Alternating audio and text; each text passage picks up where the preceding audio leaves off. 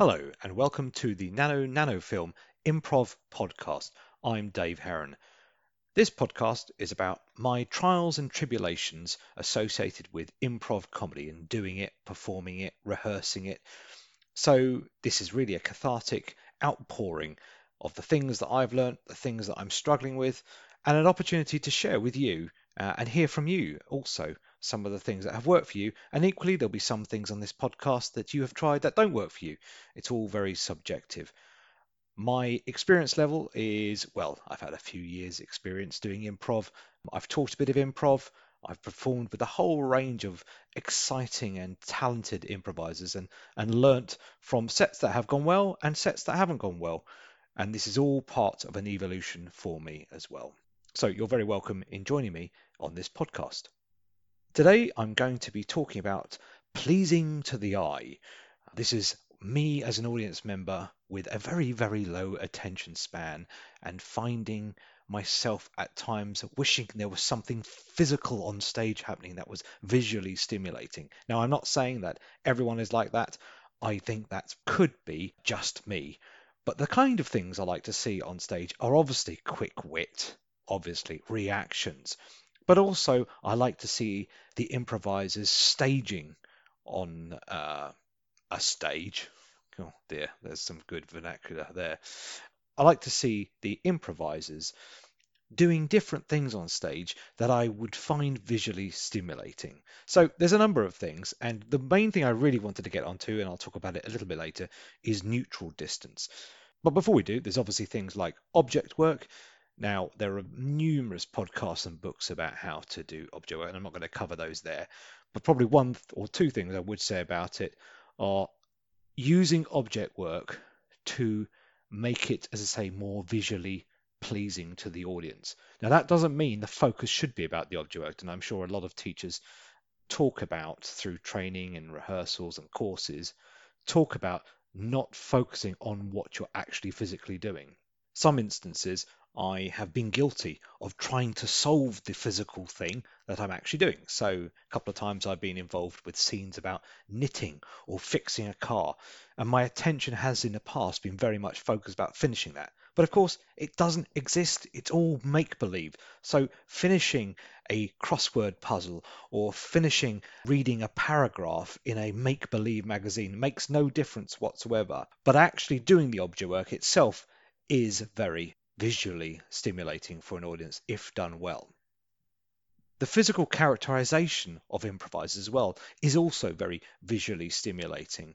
Having a character come on pulling a massive sack of potatoes is in itself quite interesting to watch. Equally, a stiff, upright type of character with a shrill voice to match it can also be very interesting to watch as well. Something that differs from the norm of talking heads, which is basically where you have two improvisers on stage, not doing very much, but just talking to each other. So that's physical characterization, and that I'm probably sure I will continue talking about in another podcast.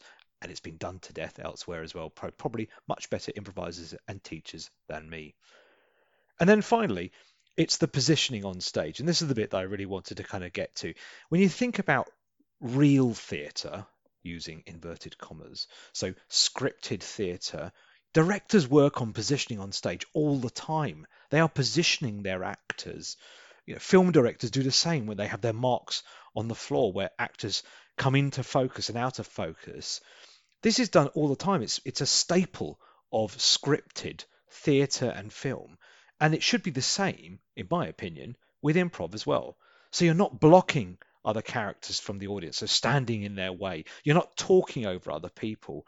It looks visually pleasing when you have different improvisers in different positions on the stage, reflecting maybe their positional dominance. Certainly, Mick Napier's book, Improvise, talks about this, where he describes a setup with different improvisers on stage, all doing very different things, and tries to ascertain where the dominant energy is. It's really important to be mindful of your other improvisers on stage, I think. And every time I'm on, I've caught myself sometimes maybe talking over somebody or maybe blocking somebody from the audience inadvertently. So I do try and be mindful of where I am, almost as though it were scripted and it were staged and though a director had put us in these places. And this brings me to the neutral distance between characters dilemma. Now, a neutral distance is around about 2 meters between two improvisers who are standing facing each other talking. It's difficult to ascertain exactly what their relationship is, even if that relationship has been told to you beforehand, because the distance between them is neither close nor far away. So you can't understand sometimes, as an audience member, exactly the nature of their relationship. Now, I know there's a need to think about other people's boundaries. So what I'm definitely not saying is improvisers need to be on top of each other. Far from it. And that's something that needs to be agreed before any improvisers go on stage, is understanding people's boundaries at that point in time, because of course they do change. This isn't about that. This is about nullifying that neutral distance, which doesn't give any indication on the nature of the relationship between the two characters. So if I think about some of the relationships that I've been in on stage as an improviser, a few come to mind where I haven't done it right, and I have had a neutral distance between them. So if I take the first one, quite common I've certainly been in, is husband and wife, or husband and husband, wife and wife. Too many times I've done a set where I have neither been close to that person to reflect our close relationship, or been very far away from them to reflect some dissonance in the partner's relationship.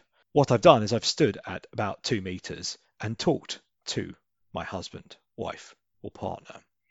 And that doesn't tell the audience very much. If anything, it probably lets the audience know that you're not comfortable being any closer or further away from that person. It doesn't tell them the nature of the relationship. I've done another scene before where I was a child with a parent. A fellow improviser was the parent in the relationship.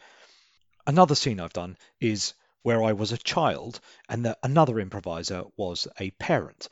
And in this situation, I do remember it, the only thing I did to reflect the fact that I was just a child was be on my knees, just to change the height status. Yes, I was closer, so the neutral distance was about 2 meters, but the neutral distance was probably about 1 meter.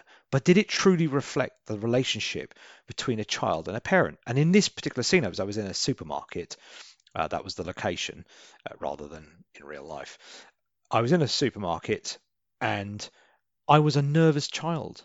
So when I look back on the video that had been taken afterwards, I saw myself and I thought, actually, does that tell the audience the true nature of my relationship with my parent? And does it tell the audience my thinking as a child at that time? I was supposed to be a nervous child, but I was a meter away from my parent. In hindsight, probably I should have been holding on to my parents' hand, or holding on to my parents' shirt, probably even tucked behind my parent in a sort of shy manner, very close to them, almost using the parent as a shield. But I didn't do that. I think distance is a true indicator of the nature of the relationship in any type of relationship you have between characters. Goodness, you could have a knife and fork. Yeah, sure, a knife and fork can be placed at a neutral distance, but at some point, if you've got good manners like me, at the end of your meal, you put the knife and fork together. So even there, when you have inanimate objects, you can still create a distance between the two improvisers that reflects the relationship between the two characters. So this is something that I'm still struggling to get to grips with and do more often. Too many scenes where I have a close relationship with the other character, but my distance doesn't reflect that. So that's something I'm really going to try and reflect on myself. So that was Pleasing to the Eye podcast for this session. Hopefully you found that interesting. If you've got any thoughts or comments, particularly if you disagree, I'm very keen to hear them, because clearly this is a subjective and non-science related approach. So I'm very keen to hear what sort of things work for you and what don't. So thanks very much for listening to this podcast, and I'll catch you in the next one.